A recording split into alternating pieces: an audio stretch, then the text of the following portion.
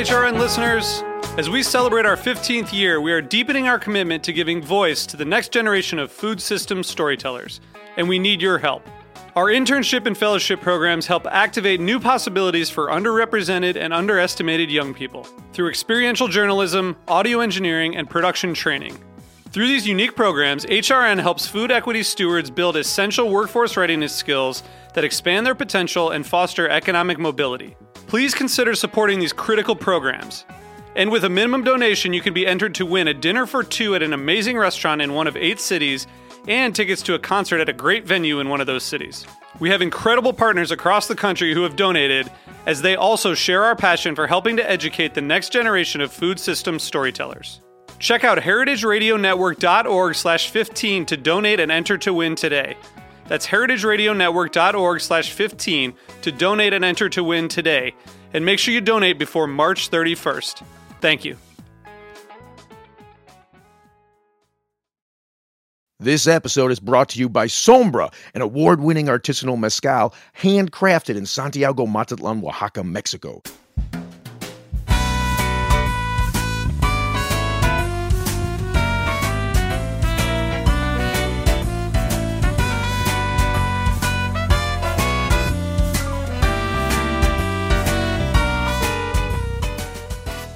Welcome to Inside Julia's Kitchen, the podcast, the Julia Child Foundation for Gastronomy and the Culinary Arts. I'm your host, Todd Shulkin, the Foundation's Executive Director.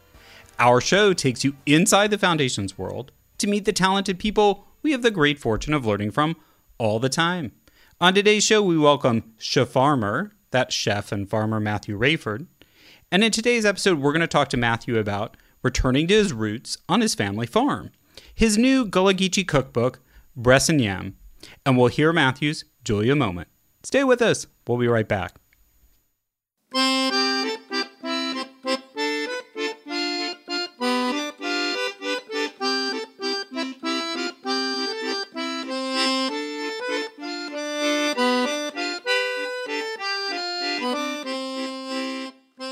As always, we launch the conversation with an inspiration from Julia. Julia brought inspiration from France back with her to the United States. She wanted her homeland, one that she spent considerable time away from, to embrace the same traditions rooted in the soil and reflected on the table she found in France. Now, in the face of American progress virtually obliterating so many traditions, marrying old world ways to new world ingenuity was something Julia wanted to inspire. She wasn't trying to make American food more French, but to instill the French appreciation for land, craft, and good food into American life. Someone who has also traveled far and wide, found his purpose in cooking, and is busy marrying his heritage to today's slow food movement is Chef-Farmer, that's his own moniker, a mashup of chef and farmer, Matthew Raiford. Matthew was lucky enough to grow up surrounded by homegrown vegetables and meat on his family farm in Brunswick, Georgia, near the barrier islands of the Atlantic coast. Determined to leave the South for good, Matthew served in the Army and was stationed around the world. After his service, he attended the Culinary Institute of America in Hyde Park, New York, and worked as a professional chef. In 2011, he returned to his family farm, embracing his ancestral roots. Having earned certification as an ecological horticulturalist from UC Santa Cruz's Center for Agroecology and Sustainable Food Systems, I dare you to say that 10 times fast, he's worked with the help of his sister Althea to rebuild the family's Gilliard farms. Matthew's new cookbook is a testament to his journey. Breast and Yam, Gullah Geechee recipes from a 6th-generation farmer, chronicles an African-American story of self-reliance and resilience. It features time-honored family recipes and Gullah Geechee traditions blended with Matthew's international and professional experience. He joins us today to share his heritage and talk about his new book. Welcome to the podcast, Matthew. Hey, how are you doing? Not bad, not bad. How are you? I'm doing well. No complaints sitting out here at the farm. I was just chatting to my son just a second ago, Evan, about feeding the chickens and the hogs before we got on. Important. And now, is it already a hot summer down there, or? Whoo, hot would be calling it something mild. It is. It's been raining. We've been having these like crazy thunderstorms. And then I don't know if you've ever been around a place where it feels like you're sweating for no reason, even with the air conditioner on. That's kind of how it feels here right now, like muggy. I think I have. I lived in South Florida for a while. Oh, then you know exactly what I'm talking about. Humid all the time, and then you're like, "Is this thing working?" And I've also stayed somewhere. Where was it? Which had something called a swamp cooler, which is like an old-fashioned, like primitive air conditioner. Yes, doesn't work all that well. It doesn't work all that well either. That's why it's like a slow breeze up ahead. Now it's going to dry. Actually, that was oddly in Arizona. Now that I think about it. Yeah. So I wanted to start with some context and stuff because it's kind of become talked about, I think, widely more and more. But I'd sort of like to hear directly from you about, who are the Gullah Geechee and what distinguishes their food and cooking. Set the kind of background for us. Okay, no worries. Well, the Gullah Geechee as a whole are folks that were enslaved of West African and Central African descent that were brought between the Carolinas and North Florida.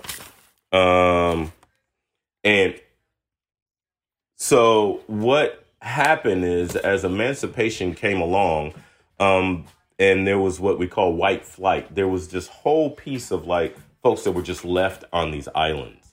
And then that would be considered a saltwater Geechee. I would be considered a freshwater Geechee because I was raised on the inland, but only like about 10, 15 minutes from the water, from the beach, actually. And so not only were we left, but we were left to our own demise, for a lack of better words. Folks really thought that we would just die off. And instead, not realizing that we were extremely resilient and we had already been fishing these waters and hunting in this area, so survival was just gonna happen, So very, very resilient group of folks held on to a lot of kind of a patois, Creole, West African English mashup of language. I personally was not able to. I wasn't able to speak it as a child, because my father always wanted us to ensure that we spoke the King's or Queen's English, whichever one you want to call it. That goes back to you being in London.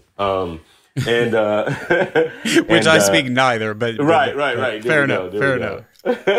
But my dad was like, when you said something like over there, or the water, my dad like, what did you say? You'd like quickly be like, oh, I meant we're gonna go over there. And we're going to get into the water. Like it was like very, it just wasn't allowed to speak it. So I probably was not around. I heard it from like my great grandmother, even from my grandmother from time to time, but it wasn't something that was regularly spoken. But it is a language unto itself. Got it. Yeah. And was part of the reason I just wanted to ask you about what you said about the sort of expected demise, which I think relates to you going back to farm as well, is one of the things is this area in the Barrier Islands, they weren't the prime agricultural land in the Deep South that people would have tried to hold on to, or I'm mistaken? Well, it was a little bit of everything, though, because even though it was built on a silty, sandy loam, because, we are close to the ocean, right? Rice was way before it was king cotton. And so a huge rice culture comes from these barrier islands and from this area, this part of the coast. As a matter of fact, I say this often, the 100 miles of coastline that Georgia has is 1/3 of the coastline, 1/3 of the marshland, for the United States. So our estuaries are bountiful in seafood. Our estuaries allow for seafood to be all over. And so it's become a real thing here to be seafood and hunting heavy. Well, that's a good thing. So Yeah, definitely. Was the demise more related to the difference between where the rice business versus the cotton business was at the time of emancipation? I think it more had to do with, if you're left on an island, on a barrier island, like, people don't expect you to live. I mean, you're cut off from everything. Like, you're cut off from the rest of the world.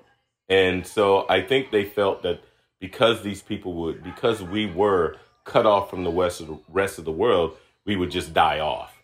Instead, we thrive. Actually, you're saying something quite sinister, like it was sort of a passive but dark solution. Right. Passive but direct solution. Absolutely.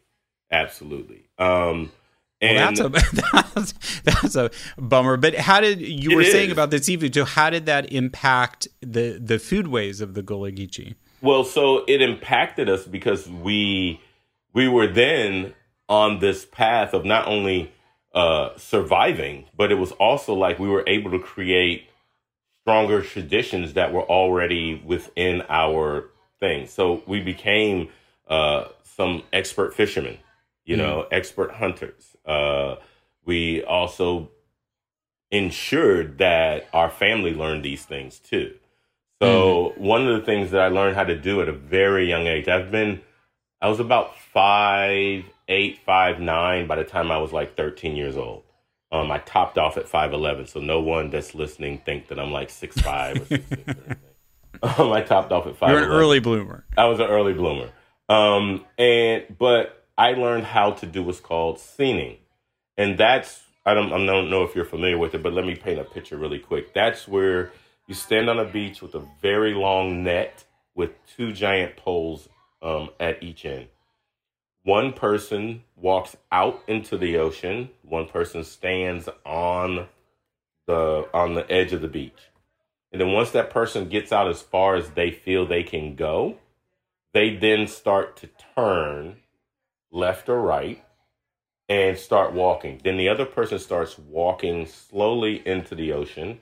And once they get within that turn and they're almost equal in the water, they then start dragging that net forward.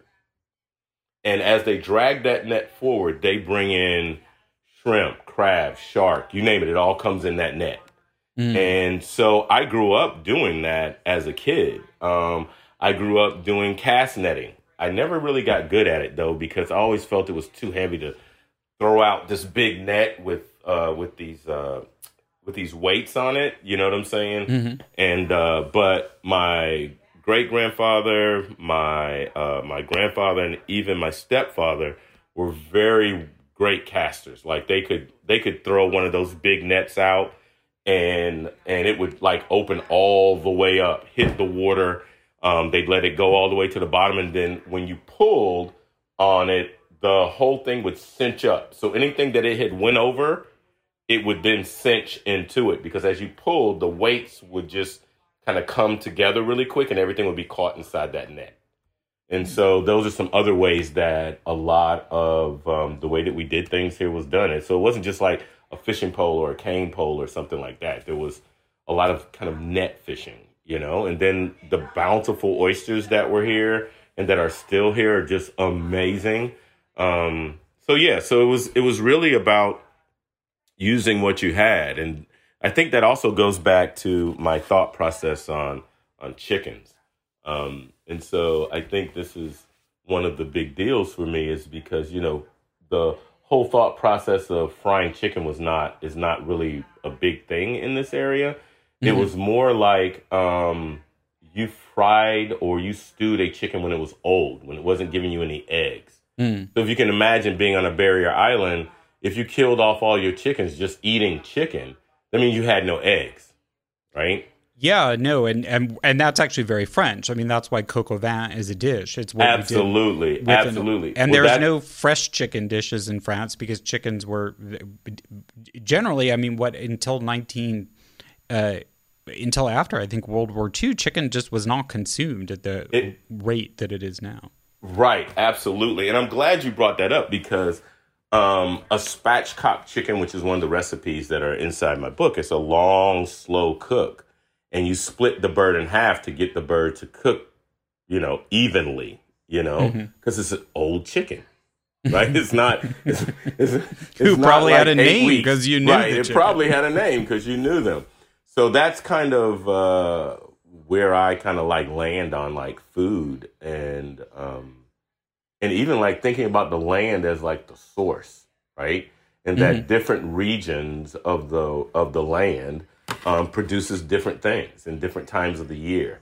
And I think that that's also like one of my favorite things about watching Julia Childs as a kid was that when you in your intro when you mentioned about how she was talking about farmers and seasonality of food and things like that, and there weren't hardly anybody during her time period that was talking about that, right? Everything was still canned.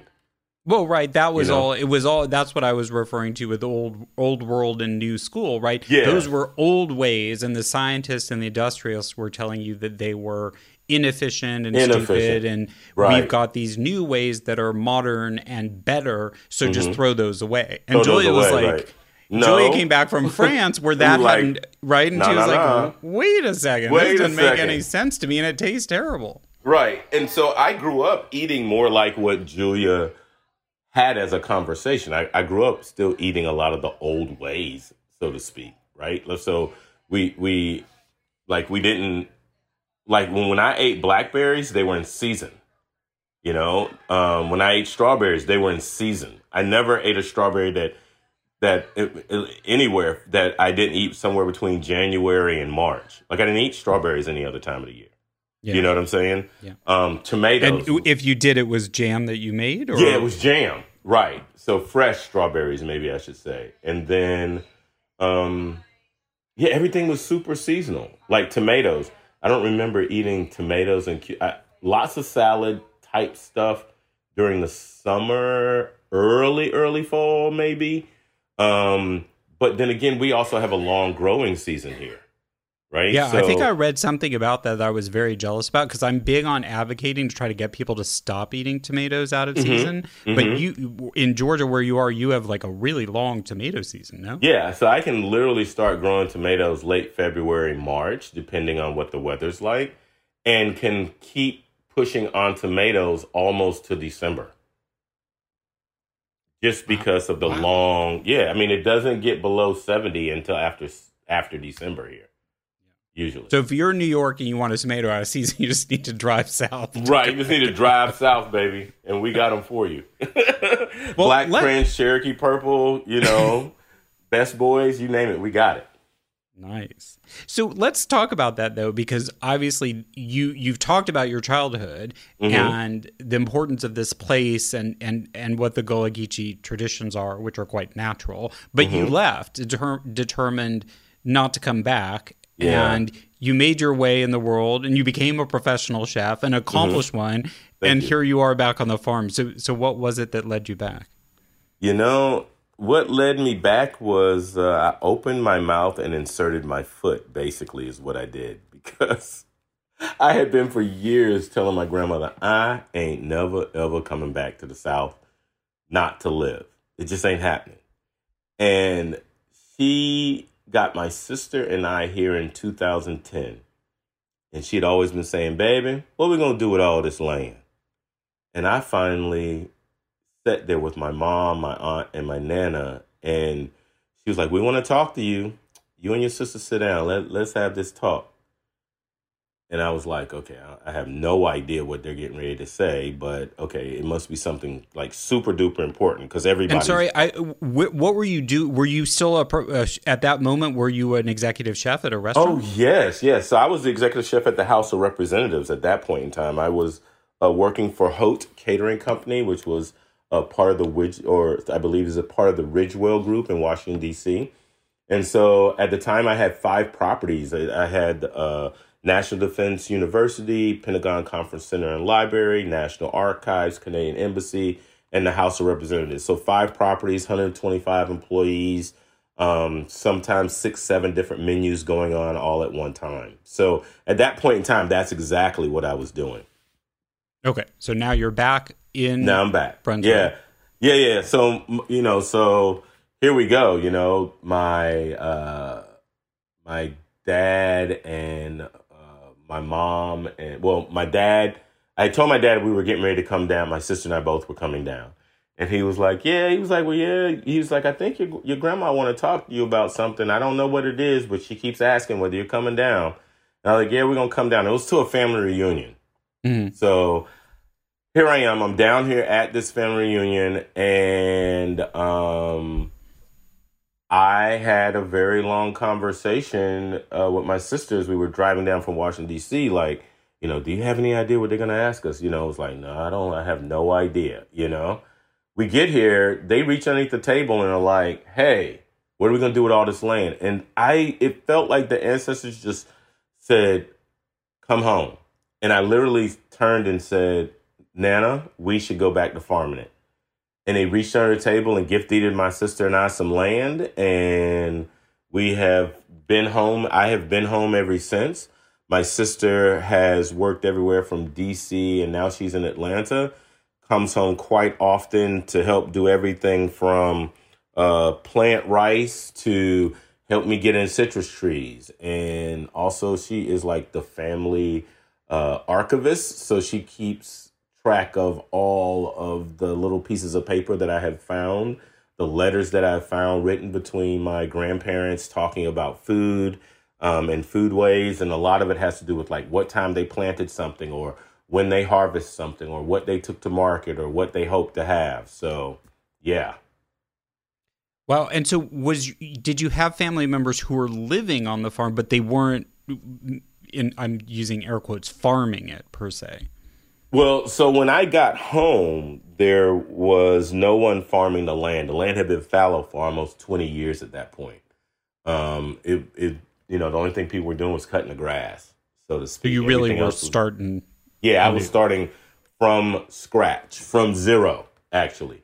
So just to give you an idea of how I grew up out here when I was a kid, when I was out here as a kid, there was the Union School, which is on our property, built in 1907. So from 1907 to 1955, it was the only place that folks of African descent went within 25 miles of here.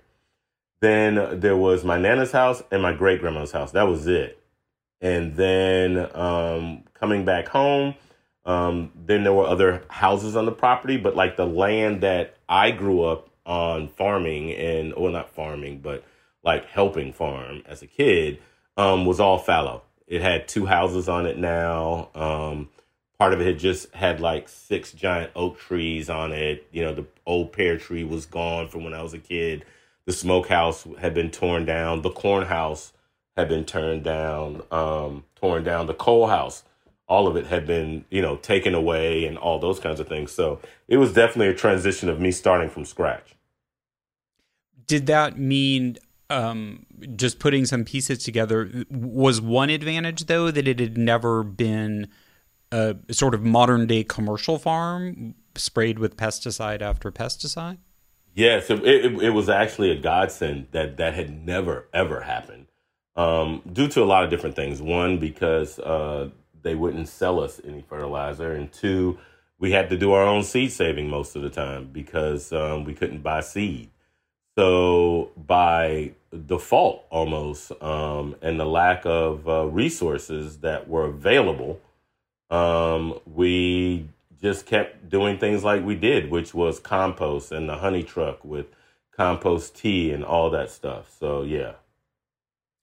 And did that make it faster to Oh no, it didn't restart? Make it faster. It didn't necessarily make it faster.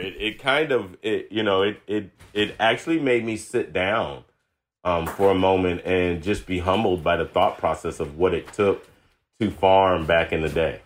Mm. Yeah. And did the timing coincide, though, that because I think I read you were involved already maybe as a chef or had been interested in the slow food movement, and that sort of that timing sounds like it was pretty good in terms of people really starting to refocus on farming in different ways. Definitely. So there was this whole time period where, for lack of better terms, I think that there was this thought process in my head that slow food was like it is the way, not being in a rush for every single thing. And I didn't grow up also even going to a grocery store, just buying everything inside of a grocery store. Like I literally grew up buying, and I don't a lot of people might remember this, produce sections inside grocery stores used to be super small.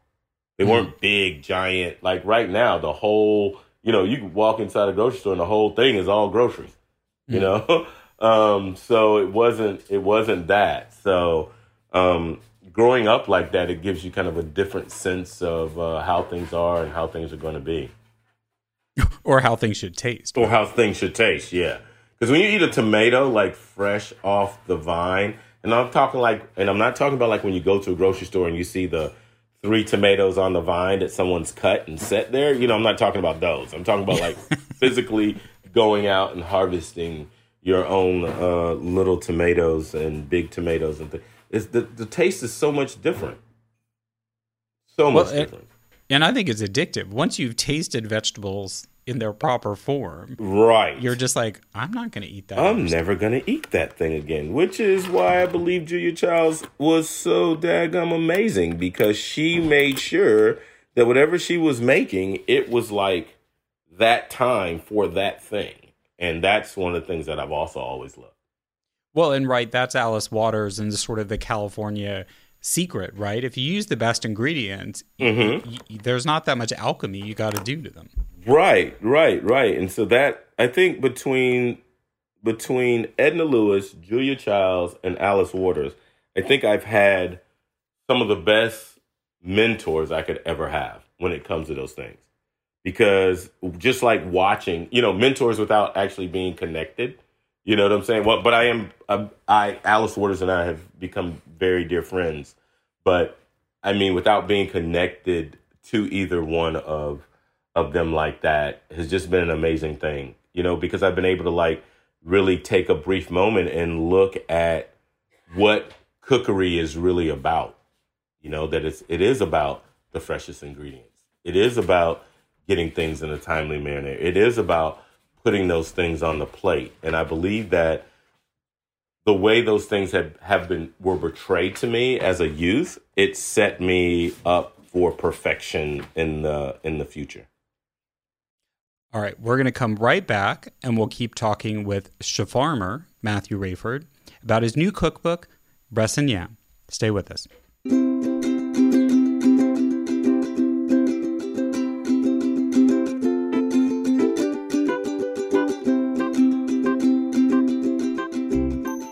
This episode is brought to you by Sombra, an award-winning artisanal mezcal handcrafted in Santiago, Mazatlan, Oaxaca, Mexico. Sombra owns and operates their own distillery, which ensures consistent quality, supply, and environmentally friendly production methods. Sombra is committed to sustainability, recycling distillation waste into adobe bricks to build homes for those in need.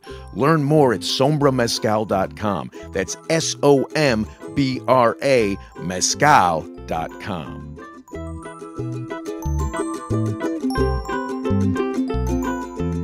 Welcome back. We're talking to Chef Matthew Raiford about his new cookbook, Breast and Yam, Gullah Geechee Recipes from a Sixth-Generation Farmer. So I wanted to ask you some more about the farm, but I think we can kind of cover it in tandem with the cookbook. And I loved one of the opening quotes that I just think is so poignant that says, "The legacy is in the soil." And yes. You were talking about your ancestral connection to this land, as well as the very significant historic importance of this land in American history and the history of enslaved people. So how did you capture this legacy is in the soil idea, or how did you set about to capture it in writing this book? Could you repeat that just one more time, please? Well, I was curious. I loved the quote, "The legacy is in the soil," in the book. And I was curious why you put that quote in, what it means to you, and then how it kind of is reflected by how you put the book together. Well, okay. So a couple of things. When I did a TED Talk in Savannah, that was the title, "The Legacy is in the Soil." And all of the things that I've seen, agricultural driven, food driven, the terroir, the soil, the terra nova, it is where everything comes from. And if it's not being taken care of, there will be no next. There will be nothing for us to harvest. And so that's why I believe that the legacy is in the soil. What you do with the soil becomes what happens in the future. And so within the book, I took what I call the elements, right? Ocean, earth, wind, fire, nectar, spirits, and used those elements as my my backdrop for all of the recipes. One of the reasons that it was funny, like I'll use the earth as a starting point. There aren't any recipes of things that come out the earth that have a bunch of meat in it, right? Because meat wasn't necessarily a major part of our eating, right? It was vegetables more so than it was anything else. Like meat was like an extra. Like, oh, you had some meat in there? You know, it's like, wow, right? Because, you know, my running joke about collard greens is like, you don't put, 20 pounds of ham hocks in 10 pounds of greens. You put a little piece of ham hock in there for that smokiness. Like the meat is an afterthought. You don't, it's a piece. It's so minuscule, it doesn't even matter whether it was in there or not. So to be stuck on the fact that I got to cook this like this, when there's so many other ways to add flavor in, I'm like, shoot, I can add garlic, caramelized onions, smoked paprika, and still give it that smokiness that I'm looking for. I have a feeling you're referencing a debate that I might not be up on, but I assume it's some flack that you've taken at different times for how you cook your collard greens or how you refer to what is Gullah Geechee food. What is Gullah Geechee? Yeah. Yeah, I've taken a little bit of flack on it, but I think it's all mostly been in fun. Like, man, how you make collard greens without putting, smoked meat in it? And I was like, there's a lot of different ways to add flavor, and we've never been caught in one way of making things. I think I'll use my mom's Effie's shrimp Creole as a great reference. So okay, if you were looking at things from a how would I say, a very Gullah Geechee way of looking at things, you would look at my mom's shrimp Creole and go, why didn't you call it a purloo? Right? Because, the folks in Charleston call it purloo. And I'm like, well, I grew up eating shrimp Creole because my mom's friends were from Louisiana. And when they made this dish, that's what they called it. So that's what my mom called it. Right? It's not that it's not a one-pot cookery deal. It's not that it's not part of that, but it's just what we called it. And I think that that's also one of those ways of like thinking about how to define things is also being open that there's so many ways to call it or to talk about food. Because if I then take that same one pot cookery and put it into a Spanish context or Spain context, it becomes paella, right? So it's these three dishes, all made very similarly, all having peppers and onions and garlic and rice being the primary, right? But all have three different names. And so that is what I also wanted Bressam Yam to invoke, is that there's all kinds of ways to talk about the same food. And that's why the dishes are actually in there like that. Well, I love that because that speaks to something that is funny is in that it's coming up now, but then it's also people are getting very territorial and rigid with definitions, is that foodways have been shared and evolved and overlap. And there's actually, even though they might have different names, there's more commonality and connections, again, between, even though it took a long time, hundreds of years ago, there was fluidity between all these places in terms of movement and trading. So I love that that was a great example. I think it's fascinating because I think as someone who grew up in the Midwest, I don't think I ate paella until I went to Europe in my 20s, so paella to me is always this like Spanish European thing, but you connected that up. I'm like, oh yeah, duh. It is very much like, shrimp Creole. And obviously there's a very big historical connection there. I love that. There you go. Yeah. And that's the other piece, right? Because where I'm at in coastal Georgia, it was originally owned by the Spaniards.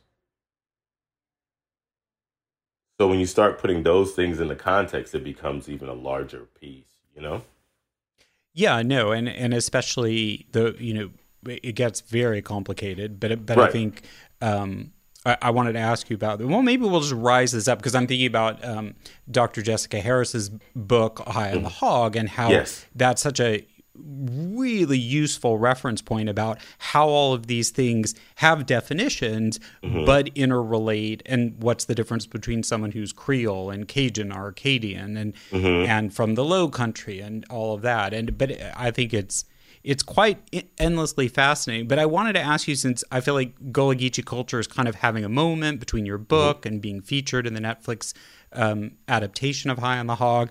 I was just curious for you, as someone who's now sort of living that heritage in a not necessarily like historical reenactment way, but a modern way. What's your feeling about where it's going? Is its moment going to last? Is it going to become more assimilated? How are you feeling about it?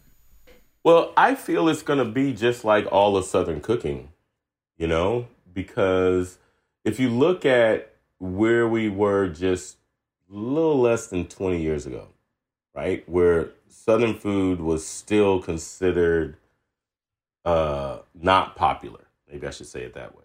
But now I can go to any major city in the United States and they're trying to ensure they have the most authentic Southern food ever. They're fighting for it, right? Like, my people are from here. No, my people are from here. Oh no, these recipes are more authentic than yours. Like, there's a lot of that, right?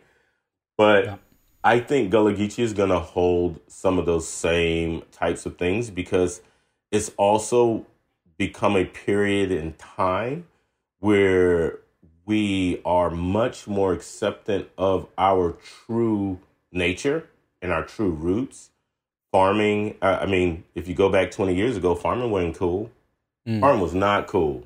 Farming was like, you do what? Oh, yeah, okay, I couldn't be doing that, right? And then all of a sudden, over the last 10 years, look how many people have gravitated, or I would, as I would call it, especially with Black folks, it's almost a reverse migration where folks are going back to family land, going back to farming, so I think there's become that. And with that resurgence of people going back to the land and understanding and having a value and appreciation for food, I don't think this is ever going to stop. I think the only way that this would stop is there is no way. The human race couldn't be here because I believe that people are starting to understand the effects of clean living, of eating healthy, of eating seasonally. We've never had so many things go awry in the world as we have over the last 10 years when it comes to everything from pandemics to, global things happening, right? We've never had so many things happening. And we're starting to realize it all goes back to how we've treated the earth. And so we need to come back to that form of understanding that, for lack of better terms, the words slow food does not mean that you won't eat. It just means that you eat in a way that is healthy, not just for you, but also for the planet. Well, and certainly I think one of the things you haven't hit hard is if you look in it in terms of systemic racism, African Americans, for a lot of reasons, have essentially almost been poisoned by the industrial food system. And there's, I think, more awareness. And I think maybe what you're referring to is there was stigma because of the difficulties and stigma of sharecropping, that if you were going to succeed in assimilated society as an African American, you needed to move toward being professional class, not a laborer, right? Well, that is actually a great way to put it, because I look at it the same way with cooking. So cooking didn't really become a profession in the United States until the 1980s. A profession, right? Prior to that, it was considered you had a trade. It wasn't a profession. There weren't a lot of people that were cooks. There were a lot of people that were cooks. There was very few people that ever had the moniker chef. Or certainly celebrity chef. That was right. And definitely if you want to go into the celebrity world, that wasn't even heard of. And then if you were to do that, you needed to come from another country. You couldn't be from the United States and be considered to be this gourmand. You weren't considered to be an aficionado of anything that had to do with food. You know what I'm saying? Because we went to this industrial craze, right? And so here you have all of these different ways to do things, and people that had been doing them forever like that were considered to be poor. So yeah, systemic racism, a classism, all that was in there. Because you weren't. And then if you even look at the amount of, if you look at the 1980s to the year 2000, right? And you look at how many people all of a sudden got that name, chef, you'd be like, oh my God, I hadn't even, because if you go back to the 1900s to now, black folks just cook. We never even got the term chef, even though if we were raised, James Hemings is like one of the few, right, that got that moniker of chef, which means you are in charge of a kitchen. Prior to that, you had to be European. Well, and even then, he was Thomas Jefferson's cook. Right. He was actually Thomas Jefferson's cook. You see even though he'd been trained even though he had been classically trained. So I think it's those kinds of pieces that, like, which is a much larger conversation. That's why it has become this thing of considering it to be a profession. Like, my dad didn't want me to go into culinary for that reason.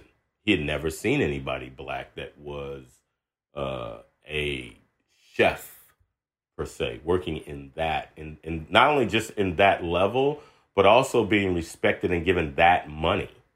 So it's one thing to be working a position, but then have no respect, right? Not really getting paid for it. That's something totally different than actually having the name, having the title and the pay, So he was like, nah, there's a lot of things you can be, cooking ain't one of them. Well, and it's interesting to think about the, it's not a very large number of celebrity chefs who are black, and a lot of them have fancy training because that helps bring legitimacy to their career choices as well as their status as black people in the profession. And but what's really interesting with that, Todd, in a way to also think about it, our story is no different from the European side. That when you look at any and you read any of their memoirs or have conversations, they're like, my grandmama from Italy, she taught me how to make this pasta, right? So what's the difference with that? And when I say my grandma taught me how to make this sweet potato pie, there's no difference. We learned the exact same way, and then went on to get classically trained. You feel me? I'm struck. That's Jacques Pepin's story, right? His mother and aunt, that's who taught him to cook. Then he went on and he worked. And then he went on, right. We are of no difference. And I think, if we go back and pull in the systemic racism and things like that, it's the same story. It's just we weren't allowed to get to that next level, get to that next point. And now where we are, it's almost like once you grab a hold of it, you ain't letting it go. I remember being in school and someone, one of my chef instructors, talking to me about a Mornay sauce. And I was like, oh, you talking about macaroni and cheese sauce? And he was like, no. And I was like, well, you make it the same way. And he was like, no, it's a Mornay. You do this and do that. I said, yeah, that's the same way you make a macaroni and cheese sauce, right? And so it's also that, right? Like, no, this was written by this person, and this is the only, things used to be so super duper rigid, right? And I, even my running joke of like having polenta the first time, I was like, this is yellow grits. Like, what are y'all tripping on? No, it can't be until you're like, well, they're both made from corn. So. Right. And just one is ground a little bit finer. And then my running joke with that was, but I've eaten this just like this. Like I've eaten savory grits, so to speak. I've eaten that. I've eaten it sweet. I've had it fried. I've had it grilled. Well, back to what we were talking about with foodways and how I think the positive thing I think we can get out of all of this is there is more shared experience in food than there is difference. Then there is difference, yes, most definitely. As long as you let go of one's terminology being right or wrong. Right. Now, you know what? And I guess I think, and I know you haven't asked the question yet, but if I may, one of the things that I always gravitated towards when I was sitting down, like watching Julia Childs on PBS was she never, to me, I never felt like she was separating what she was cooking as being so friggin' elevated that nobody else could do it. You know what I'm saying? Like, I watched it and was obtaining the thing like, here, this is what you would get. This is how you get it. And this is how it's going to come out. It wasn't any pretentiousness within the conversation. It was an appreciation, which is something entirely different. Yes. All right. We'll hold that thought. We're going to come back and we're going to get your official Julia moment. And, okay. I don't know if you're going to repeat it or we'll find out in a second. Okay. No worries. Get in touch. Send us an email or a voice memo to contact@juliachildfoundation.org, or better yet, you can tweet us @JuliaChildJCF. Let us know what you think about today's show, and you can share your ideas for future guests. In case you missed it, the 2021 recipient of the Julia Child Award is esteemed culinary historian, editor, writer, and TV host Toni Tipton Martin. Toni is the author of the multi-award-winning Jubilee, Recipes from 2 Centuries of African-American Cooking, which very much relates to what Matthew and I were just talking about. She's also the editor-in-chief of Cook's Country. Her $50,000 grant from the foundation will be used by the Sunday Youth Project to train and mentor a new generation of food writers. Check out juliachildaward.com, as well as episode 69 of Inside Julia's Kitchen, for our conversation with Toni. Stay with us. We'll be right back. When you flip anything, you just have to have the courage of your convictions, particularly if it's sort of a loose mass like this. Well, that didn't go very well. See, when I flipped it, I didn't have the courage to do it the way I should have. But you can always pick it up, and if you're alone in the kitchen, who is going to see? From Julia's immortal words, we move into our last segment, which we call the Julia Moment. Here's when we ask our guests to share their favorite Julia memory, moment, or how she's inspired them in their career. Matthew, what's your Julia moment? It's amazing that you played that clip just now, because one of the things I was going to say was Julia was never afraid to make a mistake. Not that you saw. And like the way she just said it just now, she was like, I didn't have the courage to do this exact thing. However, if I would have, this is how it would have come out. Like being able to actually say that what you were doing didn't come out the way you wanted it to has helped me shape how I look at food and how I approach cooking. That I may slip and make mistakes. There are going to be those times because I'm human, and I think that also is one of those things that help shape me into like the chef that I am. And just seeing someone else that's able to say, this could have came out better. However, it's good, And I mean, I really don't think there has been anyone that has said it like that since Julia. I don't think everything is. No, I when think Julia that's true. made Everything... a dish, right? When Julia Childs made a dish, it was what it was when she finished it. There wasn't all of the what they call the food show thing where like this is how you make it and this is what it would look like when you finish it. You know what I'm saying? It was like this is how you make it and this is what it came out as. Oops, I made a mistake. You know what I'm saying? Like, but here's and I think that means a lot. That chefs are not this one rigid thing, right? That it's much bigger, right? And that if you want to walk in those shoes and walk behind the most amazing folks that have been out there and have put us out there and have brought food to the world like it is we can't be afraid to make mistakes. And we can't be afraid to not identify with those mistakes and move on past them and say, well, yeah, that's kind of how it happened. The dish burnt on the bottom. But if I'd have turned it down a little bit earlier, it wouldn't have happened. Great. I love how much you appreciate that, and I think it's sort of the non-mystery of Julia is her ability to convey that and to release people from that. And I'm struck by what you're saying, that actually where food television has moved is more toward the perfection, right? The judging is on presentation, right? And even though I always think I love it when like it's always the most tasting food that wins, and if your presentation is great but the food it doesn't taste right, then you'll lose. But there's still more emphasis on Right. Yeah. I think, I mean, you know, it means everything, you know, and for me, it means everything. And, you know, I feel very honored and humbled to even be on the show with you, Todd, to even have a chance to talk about, kind of, like I said, a mentor that I never met, you know, it says a lot. Well, we are honored and humbled to have you on and to hear about your journey, which has taken a lot of courage, and to hear and learn about your mentors like your Nana and your father, and the work you do with your sister. So thank you very much for joining us. Well, thank you so very much for having me. Our pleasure, and thanks everyone for listening. To keep up with life on the family farm, it's at Farmer Matthew, so it's chef, and then the word farmer, but just one F, on Facebook and Instagram, and it's at Gilliard Farms on Twitter.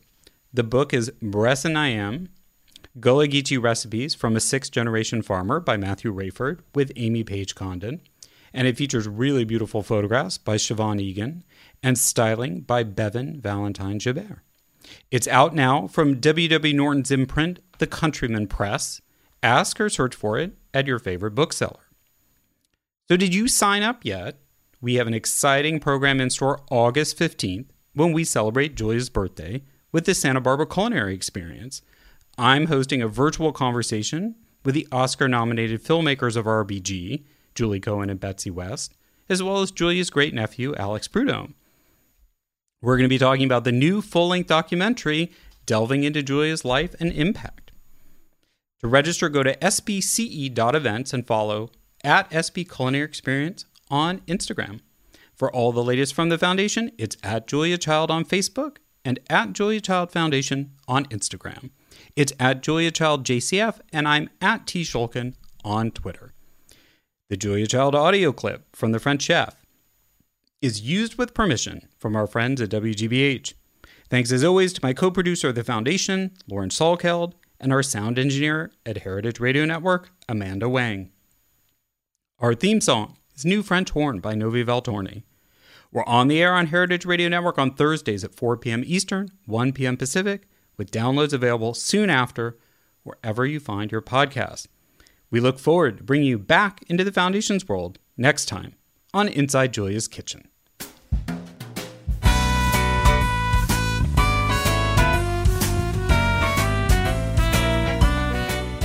This program is powered by Simplecast.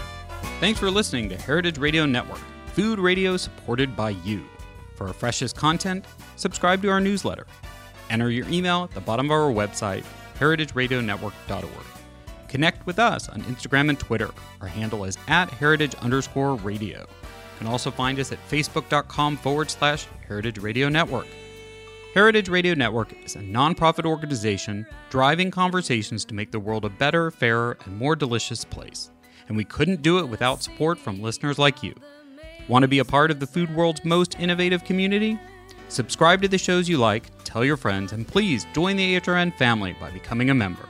Just click on the beating heart at the top right of our homepage. Thanks for listening.